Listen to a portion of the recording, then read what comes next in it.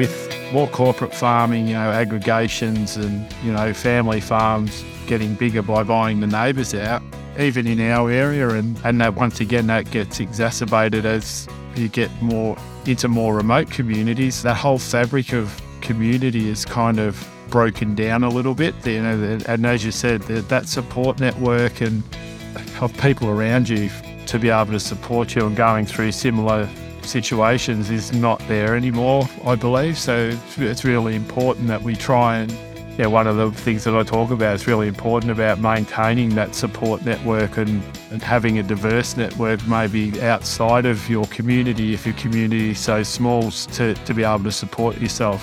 Welcome to Boots Off, Log On, a podcast where we talk all things farm business. A show about the business of farming, bringing you insights and wisdom from the leaders in farm business, helping you minimise risk and maximise return on all your hard work. I'm David, and I'll be your host for the show. Hello again, everybody. Today on the podcast, I'm talking to Warren Davies, the Unbreakable farmer, about the important topic of rural mental health. Resilience, persistence, determinations are the words you'd use to describe Warren Davies. He's also a husband, a father of 5, a son, a brother, a mate, and just a normal bloke down the road. Warren is a very relatable bloke from the country whose mission in life is to create awareness and education around mental health in rural areas and to reduce the stigma around the topic. We discuss the mental health challenges in the country and the tools we need to look after our own mental well-being and to be able to help others.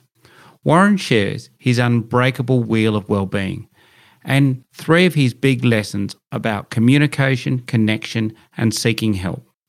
This is a very important conversation for us to listen to and to have within our families and within our communities.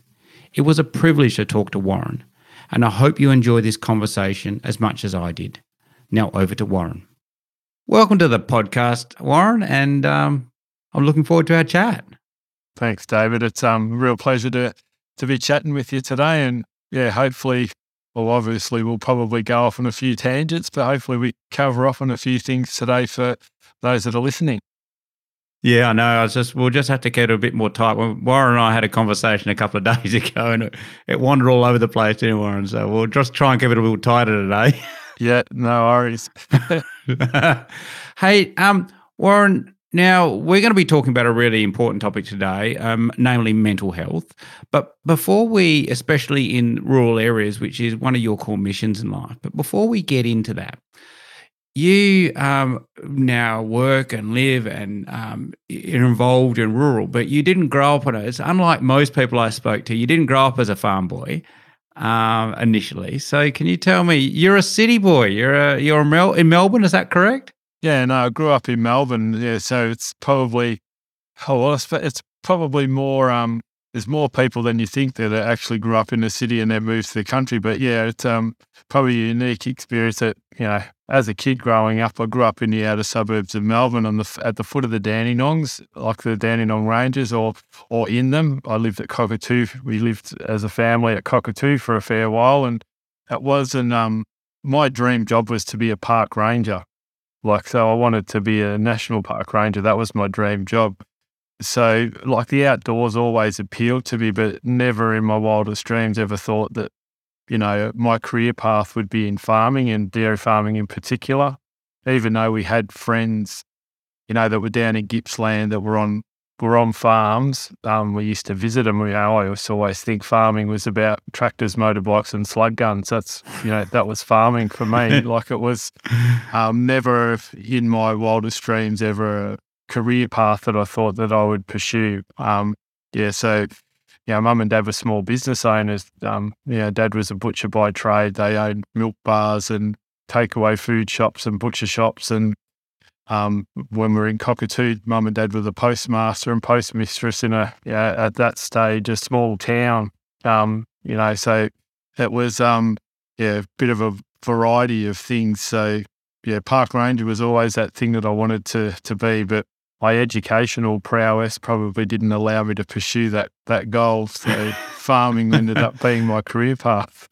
Yeah, so you ended up, your dad, it sounds like he was a serial entrepreneur in a way, and then that led into farming. So at 15, I think you ended up on a farm. They dragged you out of the city and stuck you on a dairy farm.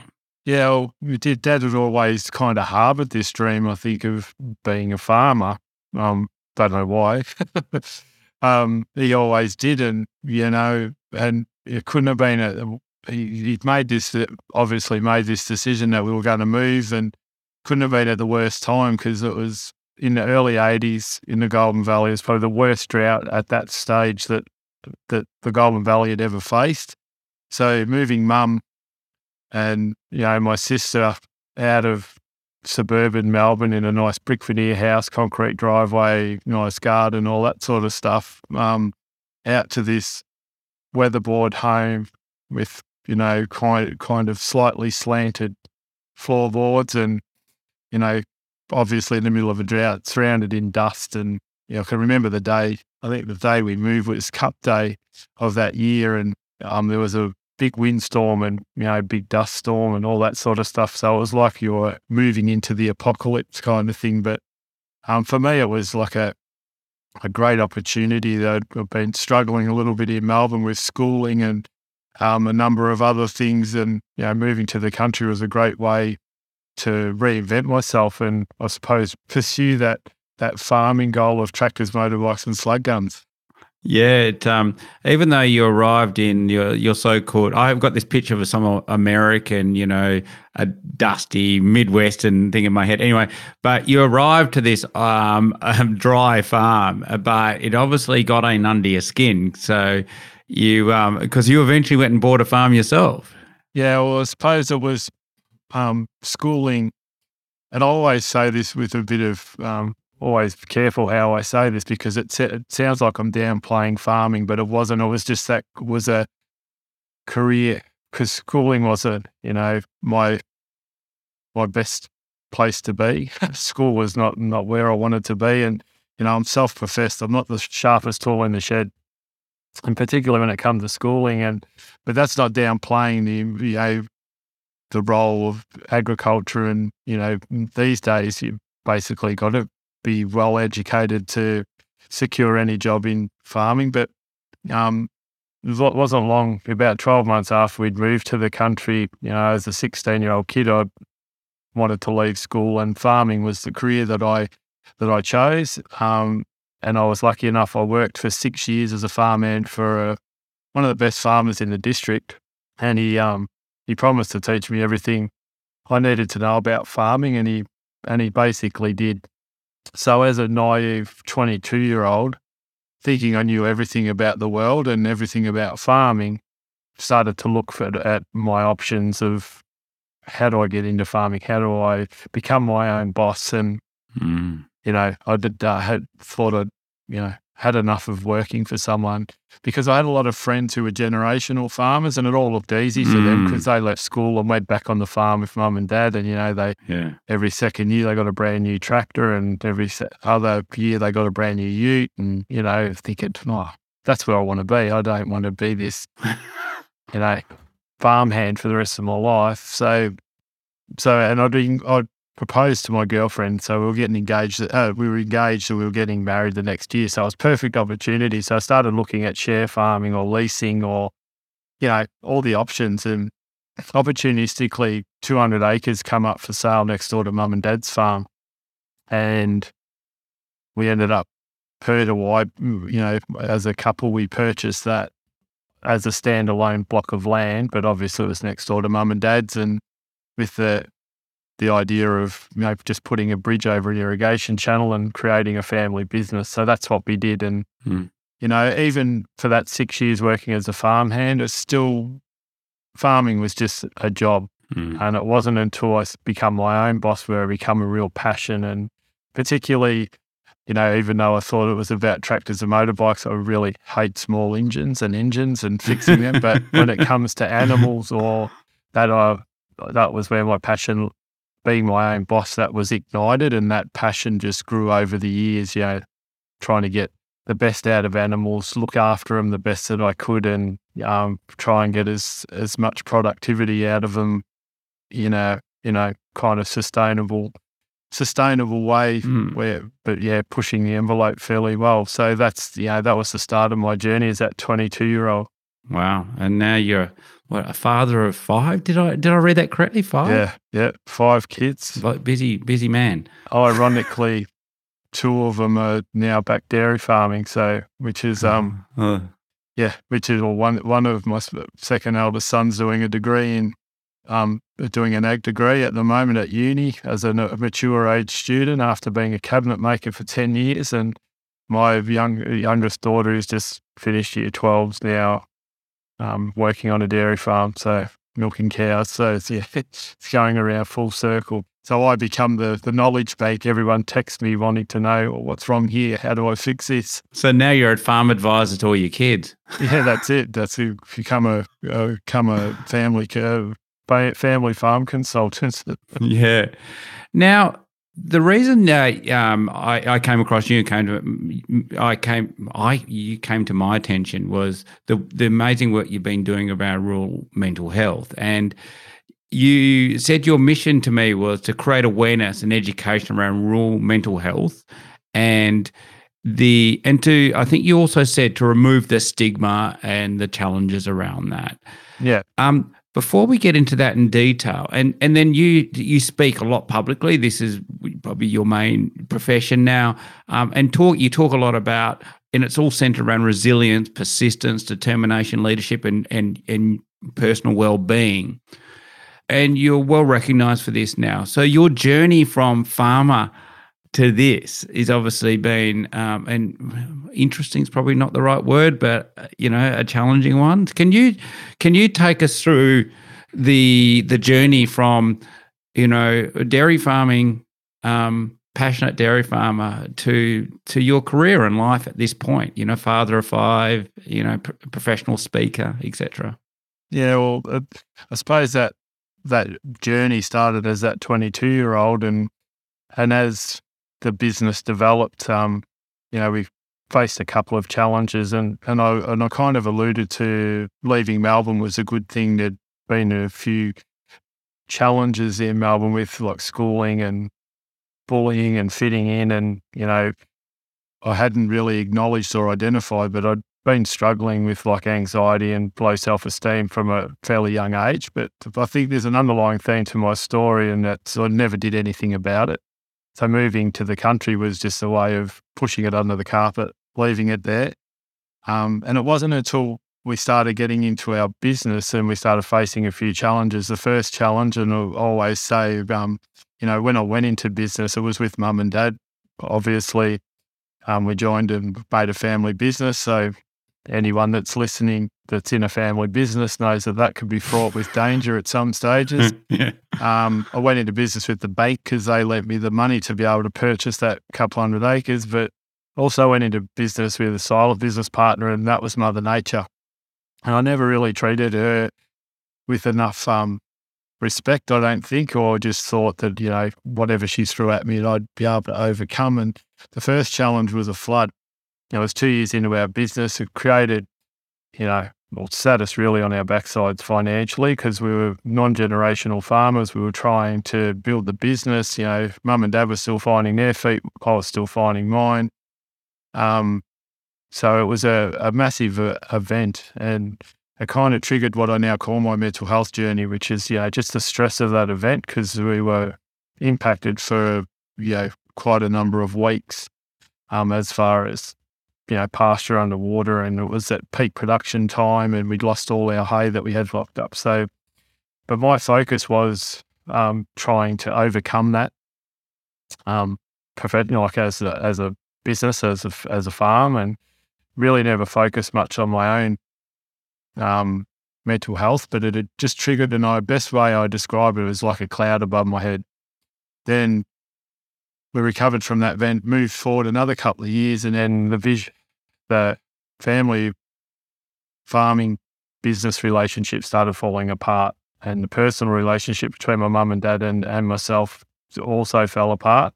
And that was mainly brought about by our visions of the farm business went in two different directions. They didn't want to grow I wanted to slow down. I wanted to buy the neighbour and get bigger and do all the things that smart young blokes want to do. Yeah. And so once again, family is my number one value. So that had a massive impact on my mental health as well. So that cloud ended up turning into a bit of a spiral. Once again, didn't pay any attention to that really, or any brush it to the side, because the focus was, well, how do I fix this problem? How do I fix the relationship between my parents and myself? And that was my solution, was buy them out of the farm, which then took on debt with more stress. But I was then my own boss and the master of my own destiny. My wife and I sat down at that stage. Mum and dad moved into the town. The relationship was, mended and on its way to be sorted out. But now here we were on the farm by ourselves. So we sat down and worked out a 10-year plan. And that 10-year plan was devised between us and our advisors. And 2 years into that 10-year plan, or 18 months into that 10-year plan, everything was going really well. And then Mother Nature come along again and sent a drought. So that really tested that plan. In the first year it was fine. Second year of the drought, things got a little bit tighter. But as the drought progressed, so did my spiral. So I ended up, as we entered that third year of that drought, my mental health was in a really bad way. I'd hit a real, rock bottom. But at the same time, was still focusing on my farm business and paying little attention to what I now know was the number one asset on that farm, and that was me. Because without me, that farm didn't operate at 100% anyway. So when I hit rock bottom, it was really challenging, scary, dark time. But life gave me two choices at that moment, and that was to, I could either continue along that path or I could get better, and I chose to get better. And that was the start of this journey that I was on. But not long after that moment in time, I suppose, we actually walked off our farm. The drought was moving into its fourth year. We were emotionally, physically and financially exhausted, and we decided, I'd been offered a job in South Australia managing a farm. We decided to up stumps, move the family. So at that stage we had 4 kids and one on the way. So we moved to South Australia. We couldn't sell our farm. We left it, no one wanted it. And the day we moved, we were moving to South Australia. As the furniture van went across the bridge and out through the front gate, I kind of stopped and symbolically, clipped my identity and hooked it on the front gate, because that's who I believed I was. I was Warren the farmer, even though I was, a husband, father, son, brother, mate, all those things, community member. My whole identity was tied up in that farm. It was my 24/7. It was my everything. It wasn't just a job. It was, or a business. It was, my home. It was my passion. It was where my kids were brought up, and, walking away from that. So that's the biggest challenge that I've faced now moving forward was, what is my purpose and identity? And that led me to do the speaker course, which then, kind of led me to getting my first speaking gig. And I didn't really think I had a story to share, but,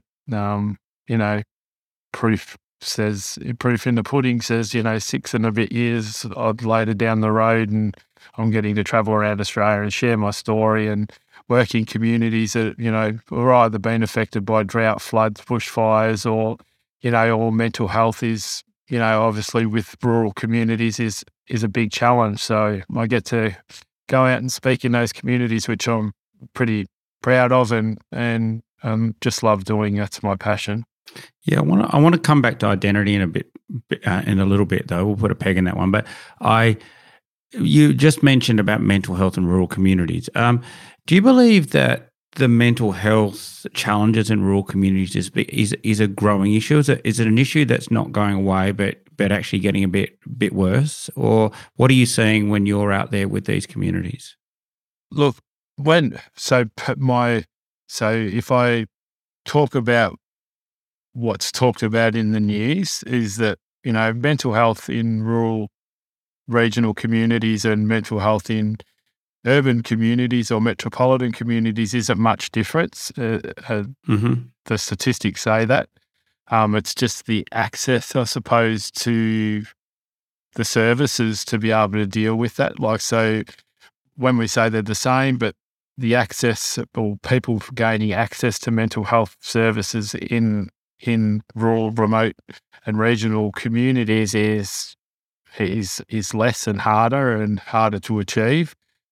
That's what's said in the news. What I see personally is that there is a lot of challenges. I don't know if over the last 6 years, I don't believe it's probably getting worse, but there's been a lot of challenges thrown at rural communities, i.e. the bushfires, the drought, the floods, which has had a massive impact on the mental health and well-being of rural communities, and only exacerbating that access to services, which, just creates this snowball effect. People are struggling with their mental health, but they can't access services or not regularly enough, or whatever that is.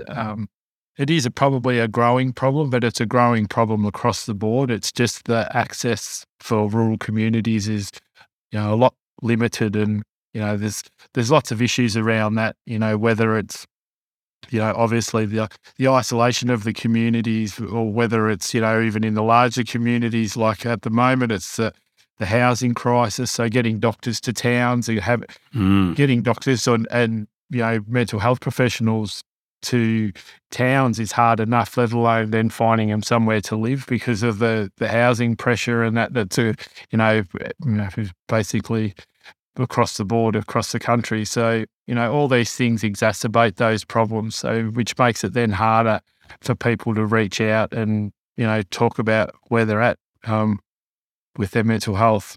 You and I both grew up in rural communities where we all had the communities, there's a lot more people. We talked before about, when we were on the phone a couple of days ago, about we used to have a local hall where they used to have dances and maybe badminton and tennis club, those sort of things. And all rural communities, they seem to have either disappearing or have already disappeared. So is the fact that, like in the district where I grew up, there probably would have been 25 families when I was a teenager. Now, though, there's only 3 that farm the whole district. Is this sense of, the farms are getting bigger and in many cases more profitable, but the communities are getting very, very small. And so not many people can support a footy club anymore. Not many people. So those networks that used to support each other are slowly eroding. Is this a new challenge or a continuing challenge for all rural areas, this shrinking of community? I think it's just a continual thing. So if I go back to that day that I left school, Mum said I could leave school. Every night after school, I used to jump on my motorbike and I'd ride around, and everything where I live in the Goulburn Valley is basically in square miles, mile long road, and I'd do a square mile a night. And back in those days, there would be 4 or 5 dairy farms within that square mile. Now you'd be lucky to find one in that square mile.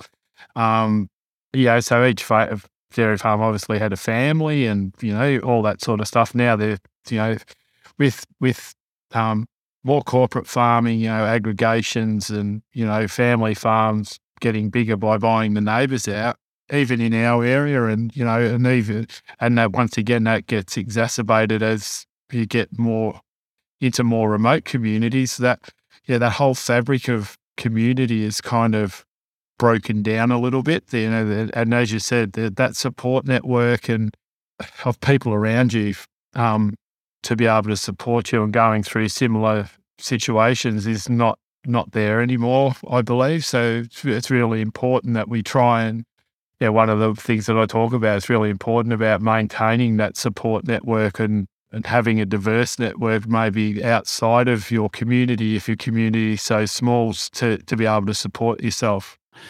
So if, this is not a challenge for just one person or a couple of people, it's a community challenge, this mental health. So how do we as individuals and as families and as communities work to both, manage our own mental health, a lot like our physical health? So what are the tools that we can put in place, or even to help us out? Yeah, well, obviously, we've got to be aware, and that's part of my mission around education and awareness. It's understanding. Like if I go back to my story and I talk about growing up and not really understanding that I was really struggling with, anxiety problems. It's about having the awareness and education to know some of the signs within yourself or within people around you, which, is a real open-ended question, really, because people ask me that, or what are the signs? Well, they can be as long as a piece of string kind of thing, but, just simple things like behavioural changes or, I think we talked about, putting on weight, or so you notice someone's, normally well kept, or their farm is well presented or whatever, and all of a sudden that starts to decline. There's generally an issue going on, and whether that's mental health or financial issue or a relationship breakdown or something like that. And we need to be aware of these things. And I think one of the things that we do as humans, we don't like to stick our nose in other people's businesses, but at the same time, that's what community's about, is kind of understanding what the person next to you is going through. And we need to understand, some of these signs so we can not intervene as much, but just start that conversation. So, we start creating that safe space that, and break down that stigma so people are more willing to, put their hand up and say, look, I am struggling and I do need a bit of help, but where do I get it from? And understanding, well, where do you get it from? And what do we, and how can we best support each other? So there's lots of tools, but simple things like just opening up that conversation, being empathetic and understanding to someone else's challenges, even if you're not going through them yourself. Be caring and understand that, if you find someone that's struggling with their mental health, you don't need to know all the answers. You don't need to have advice. Sometimes just listening to their problem or listening to their challenge is all that's needed. They might just need to get something off their chest. Particularly, I found working in, southern Queensland and that during the drought, where, people were that busy dealing with the drought, they hadn't seen neighbours for, 6, 8, 10 weeks, and they only live a couple of k's down the road, and they hadn't seen their neighbours. So hadn't had that communication or that opportunity to offload, the things that are, chewing them up a bit inside, which is chewing up the neighbour inside just the same, because he's going through exactly the same thing. So I think, just simple things like that conversation and communication is really important. And then, part of that awareness and education piece is then knowing what's around and what's available as far as support goes. There's heaps of resources on the internet, as far as understanding where you're at with your anxiety, or, you might be just having a crap day. Simple as that. That doesn't necessarily mean you've got, a mental illness. It might be just, you've copped a few challenges over your last 6 months, and it's just compounded, and you really just need someone to talk to. And so knowing where those are, and obviously, again, as we get further away from regional centres and more into remote communities, some of that stuff's hard to access, but there is some really good internet-based support systems there where you can, reach out and talk to, qualified professional mental health practitioners and get the help that you need. And, obviously, if it's a serious enough problem, other intervention will have to probably take place, and you might have to travel to one of those regional centres to get some more support. But that first step, that communication, that conversation is a really important bit. And I'm talking from a bloke's point of view, but we traditionally have been pretty bad at those conversations. I know from my wife and her friends, they tend to be much better at saying, "No, I'm having a shit day," and they just get it off their. They tend to be better at getting off their chest. I don't know if they're necessarily great at it, but they're certainly a lot better than me and all my mates. So this, I don't know what we call it, these blokey walls that we put up. Are they? Am I just being a little bit, simplistic to say it's a bloke problem?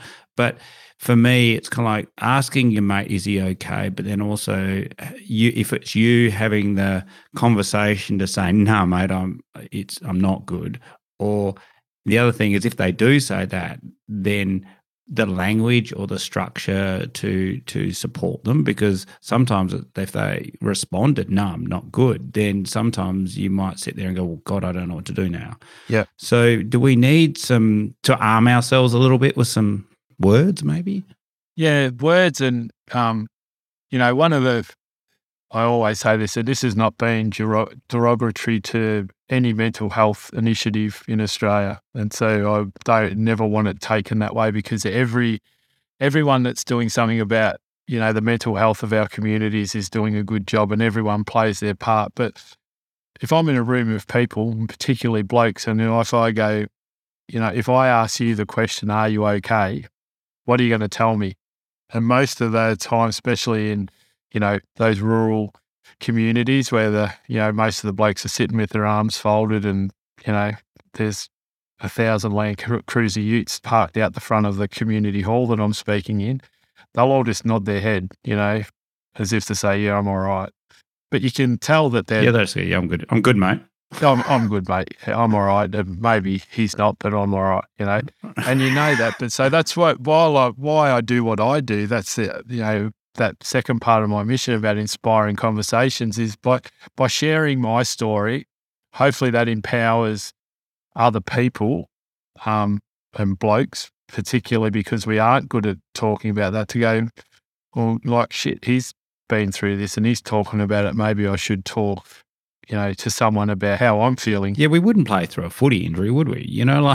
It's, and back in the old rough and tough days, we'll get back out there. Your arm's only broken, toughen up, your bastard. Like that. Those days are gone, and and people, I find, 90% of the time, any community I go, and there'll be a few old tough buggers in the audience, but I'm finding all different age groups.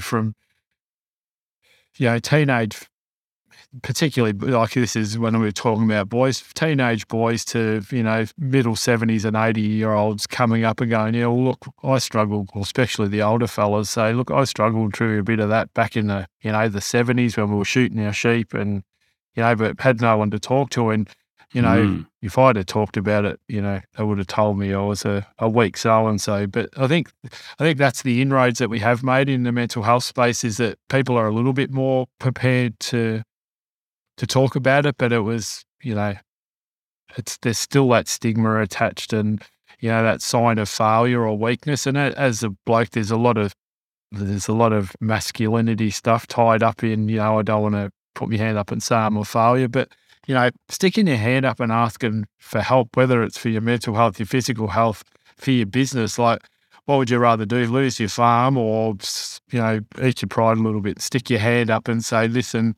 I want to save me farm. Like, yeah, and also how important your mental health is to your farm. So I did a podcast with a client of ours last year, and the thing that I remember from that hour I spent with her was, she said, strong family is a strong business. She goes, my priority all the time is my family. Yeah. She goes, she goes, everything from succession to meetings to getting together. She goes, because my policy is, if we have a strong family, our business will run well. Yeah. As opposed to a lot of people who focus on their business in spite of their family. So it sounds like a lot like that. If you look after, you're saying if you look after your mental health, that's actually a good business decision as well. Well, as I said, as part of my story, didn't realise I was really the number one asset on that farm.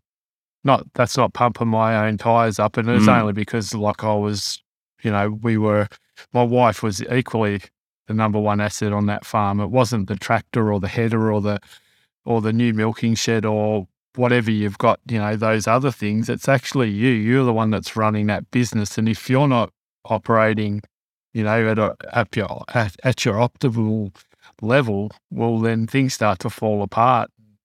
Strong families are, and when we had that family bust up on the farm, it just basically ground our business to a halt until we sorted it out.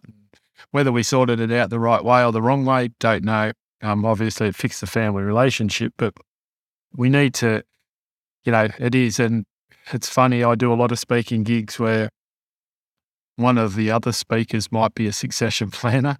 Yeah, and and I've worked with consulted with a couple of farms where basically dad was 85 and he died on the bed that he was basically born on, and he still had the checkbook in his hand as he passed away. And the 55-year-old or 60-year-old son had never written a check on the farm or done anything on the business side of it. He just worked his butt off. So that's not succession planning, and that's creates divisions. And a couple of other brothers on that particular farm had already left the farm because they were over that. They wanted more control at an earlier age and never got it. So I'm really, it's a big thing. Families play a big part in creating a really strong business, and strong families then create strong communities and resilient communities. And so if we all start supporting each other and try and get back to, even though we all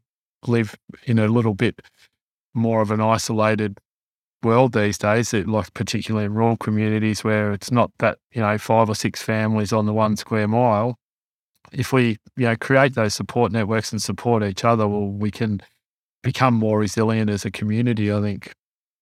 And the importance of family health, as in both in the context of as a unit, in that case becomes even more important, because if there's less community in the context, because there's less of you, then you are spending quite a large amount of time with your nuclear family. They become quite a integral part of your social network. In fact, don't they? Well, especially in remote communities, they are your social network. And,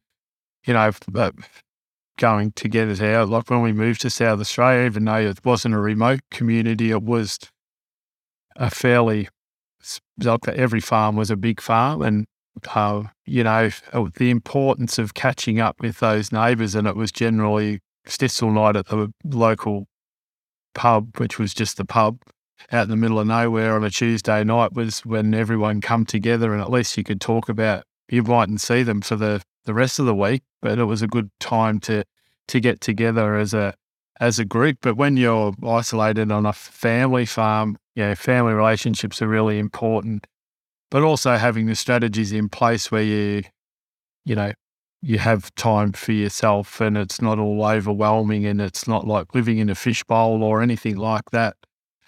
Because, to have healthy relationships, you've got to have that time away from each other as well. So there's lots of, we could talk for hours on strategies on how to, best deal with that. But it's a whole different conversation. But there, obviously, you've got to set boundaries, and you've got to have time for yourself, and there's got to be equal delegation across that family to keep everyone engaged and keep everyone.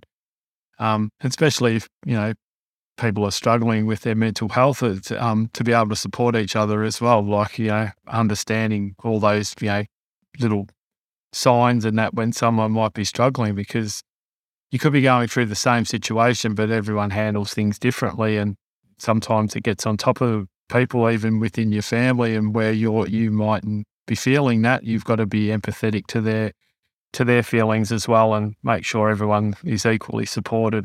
Yeah, definitely. Now, you talk about a wheel of well-being, and I really love that idea. So This is from what I can gather, and I'll let you explain it, a way for you to check in on yourself on a regular basis to say, am I good? Yeah.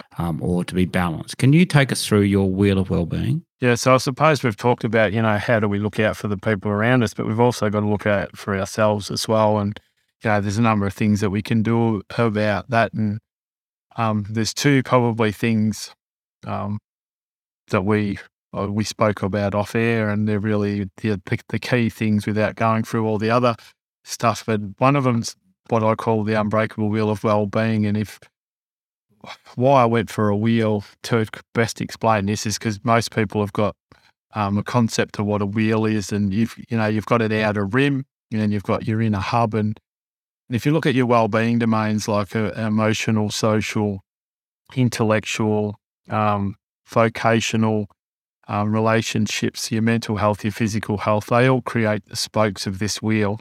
And if you sit down and do an exercise, like whether it's once a week or once a fortnight or once a month, whenever it is, and rate yourself 1 to 5 on each one of these well-being domains, thinking in your head that they're spokes. So 1's being like you're really struggling, and 5 is obviously excellent. And then you start drawing this picture, and you've got your rim of your wheel, and you've got your hub, and you start drawing your spokes. Well, if you say your social domain is really struggling, so you might be at a 1, but physically you might be a 5. So all of a sudden you can look at that straight away and know, well, wheel's going to be unbalanced straight away, but you go and end up doing all the others, and you might have spokes that are 5 because you're really good, feeling good about one part of your life, but you might be 1s in the other, and then all of a sudden you can see that your wheel's unbalanced. And if we know anything about wheels, if your wheel's unbalanced or you've got uneven spokes, all of a sudden that wheel's going to start to wobble. It's going to start to shake and shudder. If we keep ignoring that and those uneven spokes and keep driving that wheel long enough, it will eventually fall off. And we don't want that to happen. So rating yourself 1 to 5 on each one of these well-being domains, and then working out, how do I, what are my goals in each one of those areas, in each one of those domains, and how can I focus and prioritize my energy and my time to try and balance that wheel the best I can. And the best way I can describe that is I did this talk in a remand centre in Melbourne, and a prisoner come up to me afterwards, and really I'd paid not enough attention to how powerful this exercise is. And he come up to me and goes, look, I've visualised that unbreakable wheel of well-being in my head. And this guy, just to paint the picture, he'd been incarcerated for a number of years, and I think for every one of those days that he was inside, he'd lifted weights, and he had the biggest arms I'd ever seen on a bloke. And he came up to me and he said, well, physically I'm a 5. And I said, look, dear Freddie, have a look at your arms, like you're huge and you're of quite a specimen. But he said, socially and emotionally, I'm not even a 1. So actually when I look at my wheel is actually a triangle, and I'm stuck. I can't go forward and I can't go back. And I need to refocus my energy and probably put the weights down for a bit and do some self-development on my emotional and social well-being. Like intellectually, he said, look, he was probably a 4 because he was probably a fairly smart person. So he needed to work on his social, emotional stuff. And because one thing he was scared about was getting let out, which was part of this program that these guys were in.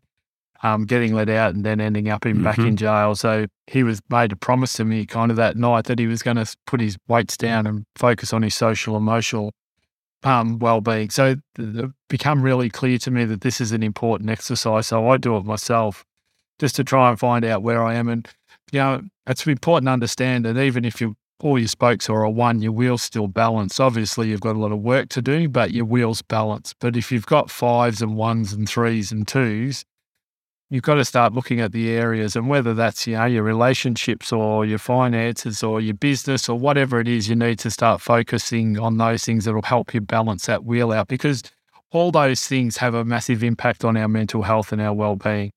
does it stop us making assumptions? So one of the things we always hear is, that person's, essentially seems to have it all together. They're intelligent, they're healthy, they're whatever, good looking. I don't know, whatever it is. They've got a great job, but they're really suffering. And we make these assumptions they shouldn't be suffering because from what we can see, it looks like they've got it all together. Yeah. Does this understanding this wheel mean go, well, yes, they might, like you said, this guy's got big muscles and super intelligent, but the rest of his wheel is a complete disaster. So understanding that people have this wheel. A perfect example is like, say we wait, or even look at the farming scenario, or you can look at a corporate scenario and you look at manager of a big farm or a big station and you think, well, he's got the best job and he's got it, all lucky, he's packaged, he's got a house and a car and his fuel and everything, and it's like a really good job and he's making, whatever he's, what you've assumed that he's making or she's making, but his wife's left him. So all of a sudden his wheel's not balanced because his relationship's broken down and one of his spokes mightn't even be in existence. So all of a sudden his wheel's wobbling already. It does break down those assumptions and think, well, from a distance he looks like he's got it, well, she looks like she's got everything, but one of those spokes which then has a ripple effect, because once your relationship breaks down, well, then your social bit breaks down as well, because you've probably always done stuff as a couple and as a family, and so then all of a sudden two of your spokes are now not at a 5 or a 4 or a 3, now they're at a 1 and your wheel's really starting to wobble. So, understanding, it's probably the old adage, you don't judge a book by its cover. So that's why this exercise is really good. It gives you a better perspective of where you're at, I think, as far as those things that really impact your mental health and your well-being. Yeah, and we see that more and more, like farmers, like we said, the farmers are getting bigger and bigger, and they're on the outside, they look, if I look at our clients and farmers across Australia, they're on the outside are looking very successful, but꯫ We can't make that natural assumption that everything's okay in their life just because they've got a big farm and a nice car. Yeah, there's challenges in everything. It doesn't matter if it's big, small, or you've got all the flash, but everyone comes with their challenges, and the bigger you get, the more debt you've got to service, or even if you're small, you might have a lot of debt to service. You can't make assumptions. Like I used to do that. There was two things on our road. We were always the envelope pusher on our road as far as our dairy farm. We were the non-generational farmer. Our next door neighbour was 3rd generation. His neighbour was 4th generation. One guy had 3 times as much land as me and milked 3 times as less cows as what I did on that same land. Our situations were different. He had no family debt. We had loads of debt. You can't make assumptions. And then when I did leave, one of the jobs that I've done along my journey was I did real estate as a dairy specialist for 3 years. And I used to go into a dairy farmers are renowned for this anyway, but you'd walk in and say, how are the cows milking? Just as an ice-breaking question. The cows, they're doing 35 litres. So I'd start adding these stuff up in my head and, we're milking X amount of cows and everything's going really good. They'd be pumping the tyres up, and on dairy farms, there's one thing that tells the true story and never lies, and that's the tanker chart where the tanker driver writes down the numbers. So I'd go then into the milk room and have a look, and I'd see X amount of litres being picked up today, and he told me he was milking X amount of cows. Well, his cows are really only doing 23 litres, not 33 litres. So we're seeing, what it's amazing about the rural mental health. We're seeing a lot of awareness. We're seeing the Blue Tree Project. We've got Are You OK, which is more across the board. I was in a pub in Darwin last year and I saw this talk to a mate sticker across the top of every urinal, which is a very blokey thing to do. But, people like yourself and others, like you said, are driving a lot of awareness. So what is, I love this idea, of this, there's a lot of toolbox type analogies. I remember there used to be this, health department did this thing called a pit stop, and it used to be us guys going, and they'd say, put you over the pit stop, and they'd measure your weight and your BMI and can you touch your toes, and they'd give you a red sticker or a yellow sticker or a green sticker. And I always think a bit of that in your mental health. So what toolbox do we need both to look after ourselves? So we've got the Unbreakable wheel, but also so we can help others if they are essentially technically struggling or getting broken down. So what is this toolbox we need to put together? Yeah, so the Unbreakable wheel is a good one for yourself, and the other one for yourself is, and I'm big on this, is understanding who your 5 people are in your life. So if the proverbial hits the fan, who are the 5 people that you'd be able to talk to? It's a really interesting exercise to do, because sometimes the people that you think you might be going to talk to aren't the ones that you would necessarily would. And like I know myself, look, I'm lucky. I've got 5 kids. I've got a wife, got a doctor. I've got a mentor that, we've never met in person, or it's always been online, but I know that I can talk to him about stuff. It's building this diverse network around yourself to be able to support you. And for me, the 2 most important probably parts of my support network are my dogs. We can go for a walk, and I can have had a crap day and I can talk to them about how I'm feeling. I can get it off my chest. They look back at me. They still love me. They don't judge me, and everything's good. So they play a big part. So that's another thing, is understanding who those 5 people are, and that can be diverse. And I suppose the more remote you become as far as where you live, the more diverse that network probably comes, because you're going to rely on people outside your community. The other thing, like there's 3 lessons that I've learned from my journey that are really important, and we've touched on most of them, but communication is key. It's really important that we talk about this stuff. And, that's what drives me by, as I said before, by sharing my story. Hopefully that empowers other people to share theirs, whether it's a good or a bad story, it doesn't matter. We need to remain, all these, in any discussion or conversation we have with anyone, remain non-judgmental and, have some empathy towards the other person, regardless of what you think of their situation. You need to have that empathy and understanding. So communication is key.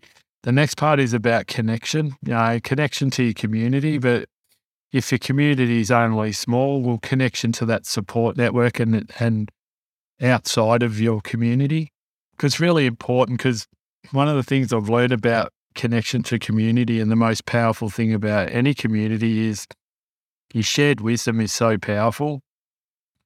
And just communication with people and conversations with people, and that sharing some wisdom, you never know. And I never thought this when I first started speaking. I never realized I had a story to share, and probably still sometimes doubt that I have or I haven't. But you never know. You might be holding a small piece of wisdom that you think's worthless, but it could be the missing piece of someone else's jigsaw puzzle to help them move forward. So, that's where community plays an important role. And whether that's a physical community or a community, whether, outside your physical community that you can create for yourself, that shared wisdom's really important to help you move forward.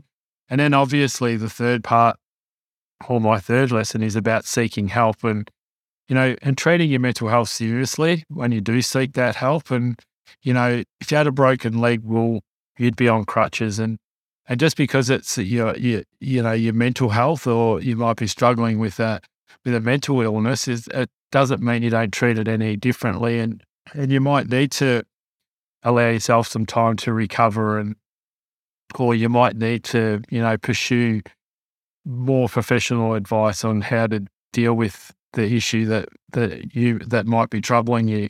So there's those tools, but, we talked about this the other day, and a lot of people ask me this question, like I always say, and particularly when we're talking about blokes, and the blokes don't talk about this stuff, but they do. And it's just being aware of the language that they use around how they talk about it. And it's been able to pick up on those subtle points where, someone, for instance, might be just in love with their farm all the time, everything's good. And then all of a sudden, everything's shit today and they're a bit down. And so there's a warning or a red flag to say, well, okay, that's a bit unusual for his normal conversation. If he continues on with that, maybe I need to ask him how he's traveling. And, and to be aware that he'll probably say, I'm okay. But if you are truly concerned about that person's, well-being, is to be persistent and keep asking those questions. And eventually you'll build enough rapport that they'll know that you are truly concerned and they might open up to you. But it's also really important to understand too, one of the harshest realities of working in this space is that you can't help everyone. You can try really hard, but some people you just can't get through to. And that's a real harsh reality to deal with, but it is a reality. It is. But I think what I'm hearing is, as long as we're all there, we're listening both with our eyes and our ears, and having those conversations, even if they are scary for both the listener and the asker, we will slowly get more used to having them. And that's right. And going back to the point of, if you notice someone's struggling, I'm a big believer if you're truly concerned about someone's well-being, and you might overstep the mark a little bit by asking questions, but the thing is, if it's coming from the right place, so from your heart and your gut's telling you it's right, it's never wrong. It's always right, and you'll never cause any harm. It's when you double, think about it twice and then you don't ask those questions and then something catastrophic happens, then you'll wish you had asked the question. Yeah, it's better to ask and be a little embarrassed than to not ask and have something go wrong, isn't it? Correct. Yep. And the other one I'm hearing is, depending on what bit of research you ask, 70+% of what we say is not coming out of our gob, is it? It's our tone, it's our body language, it's our everything else. So exactly. It's watching for that stuff too. Yeah, and they're just little things like, you might have a community get together and a person's always the first one there, or they're the one that's cooking the barbecue, and all of a sudden they're an hour late, or they don't even turn up, and you go, well, that's out of character. Especially small communities, and in your own whatever community looks like to you, like whether it's your footy club or whatever, you're pretty aware of the people around you. So even if they're not your best mates, you still know their body language. I'm getting older and my eyesight's failing, so go and watching a footy game, I mightn't be able to read the numbers or see, but I can nearly tell every player on the ground by just the way they run or the way they hold themselves or whatever. So I make up for not being able to see and go, oh, that was him over there. But all those little things, they're just little things that you pick up, and and I think that's part of that education and awareness, is to try and still build those tools into your toolbox, and they're just being more observant and being more understanding and compassionate towards your community and towards yourself. And on that, last couple of things before we go.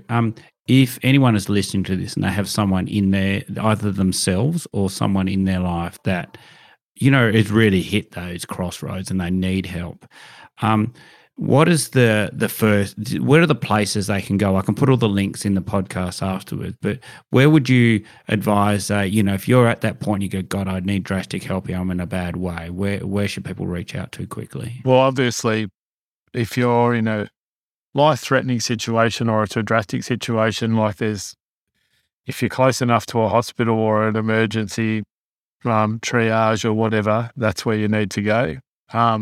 Otherwise, there's, places like Lifeline. TX is another good one, which is a phone counselling service where you get 10 free counselling sessions with a mental health professional and I can give you all the numbers so you can put them in the show notes for that. Yeah, that'd be great. And there's plenty of other resources, but your GP, if you've got one available, is a good place to start, particularly if you really know that you're struggling with your mental health, because then you can get, which is another daunting whole process, but you can get put on a mental health plan, which then entitles you to some psychology or, other mental health professional services, and, and you can be assessed, properly and without self-assessing, and, and it might be only a short-term thing, but you just need that little bit of help just to get back on track. But we would do that for a physical illness, wouldn't we? Exactly. And the same as a physical illness or injury, the longer you let it go, the longer the recovery. And look, and I've learned that firsthand. Yeah. That's one of my lessons. You need to get on it early, and because then your recovery, the longer you leave it, the longer your recovery, basically. So there's lots of places. Yeah, that's really good. So we'll put all those links, and I'll talk to you afterwards, Ross, and we'll get all those links on the show notes for everyone listening. And to mention that, like these days, if you go onto your GP website, it might be not so much in the country, but often they'll book a long appointment, a long mental health appointment. So you've got a little bit more than your standard 15 minutes. So it's worth booking that time. Yeah. So if you are, that's a definite, like if you are going to, and I just did a post on Facebook about this the other day about, questions to ask even when you're going to the GP, because it is a daunting thing, but yeah, definitely if you've got the access to a GP and you're going there, book a double appointment, which then they kind of flags that as they're already forearmed while you're coming. But it just gives you more time to discuss things, and you're not in and out. And because sometimes it takes a bit to get through where you're at, and they need to be able to assess you and understand that that's just a normal process. Like they ask you 10 questions and that gives you a score, and then they kind of, if they're really concerned about you, well, they'll ask you more questions, or otherwise they'll set this plan for you to try and get you back on track. So it's as simple as that, and it's no different to going and talking about a physical ailment. So and no more embarrassing. Like at the end of the day, it's just part of who you are, and part of life, and sometimes we just need that little bit of help to be able to move forward. Yeah, I like that. It's just it's not as good, it's not bad, it just is. Yeah, that's it. My last question before I go, I always ask this for everyone, Warren. So, apart from the time that you're out doing this great work we're talking about, and you're not on the road talking to people, so how do you spend your time outside of agriculture and outside of your speaking gigs, etc.? Look, that's a good question, but I'm a bit of an AFL footy nut, so I love me footy. My son's playing the local footy team. One of my sons is a coach, and my daughters play netball. So that's, in the wintertime, that's what we like to do. And that's our community. Apart from that, like getting out into nature and going on some walks and a bit of camping, rolling the swag out in a few different places and having a look around when time allows that, and, being around family, and that's very important to us. It's as I said, it's my number one value, but it's something that we've tried to instill in our kids. So, family is really important. And obviously with 5 kids now, they're all growing up. They've got 5 kids with 5 partners and a couple of grandkids. So it's all starting to grow for us. So that's, that kind of fills in our life. You're going to have at some point in the next 10 years, you're going to have a massive Christmas table, aren't you? That's it. We will. It's big enough now. So no, it will be. And it's, that's one of those, there's all different parts of, when you look at, we talked about how you think people are traveling, whether they're wealthy or rich or struggling. One thing where very wealthy people might be financially wealthy, but as far as family goes, we're very lucky, and that's our world, and we're very grateful for that. That's great. It's a great point to end on. I think there's a difference between money and wealth. They're not the same thing, are they? No, exactly right. So thank you very much for your time, mate. We'll put all the links in the show notes to everybody, especially those really important ones we discussed at the end where people can get help if they need it. And I think I'll turn my video back on so I can see you again, Warren. And so, Warren, thank you very much for taking the time to, be with us and chat with us. This is a really important topic. And Warren, if people are listening and there's community groups all over Australia, Yep. And they want to get you to come in and speak to their community about this message, how do they get hold of you? Look, they can reach out to me a number of ways. On my webpage, on my website, there's a connection page. So it's just like a little page just to fill in your name and address or name and phone number and what you're wanting to contact me about. So www.theunbreakablefarmer.com.au, you'll find the connect button there. You can reach out that way or email, and I'll send you all that through. So email or on Facebook, Instagram, I'm everywhere. So you'll find me at some spot. But just reach out and message me. And good. So hunt down the Unbreakable Farmer on Google. I think I found you just by putting the Unbreakable Farmer in Google. That's it. And you fill up a page. Yep. So, all right. Good on you, Warren. Thank you very much. No worries. Good. Thanks for having me, David. I really appreciate the chat. If you or someone you care about is experiencing mental health issues, it can be helpful to speak to someone who can support you. You can call Lifeline on 13 11 14. Or use one of the resources linked in our show notes. As always, if you'd like to know more about AgriMaster Farm Business Management Software and Services, you can find us at www.agrimaster.com.au, or you can find us on Twitter, LinkedIn, Facebook and Instagram. My aim with this podcast is to make it the most useful podcast you listen to and to help every farm business thrive. So if you like this episode, please take the time to share it on social media, or even better, directly with at least one friend today. Plus, give us a 5-star review on Apple Podcasts or Spotify, as it really helps us reach more farm businesses like you.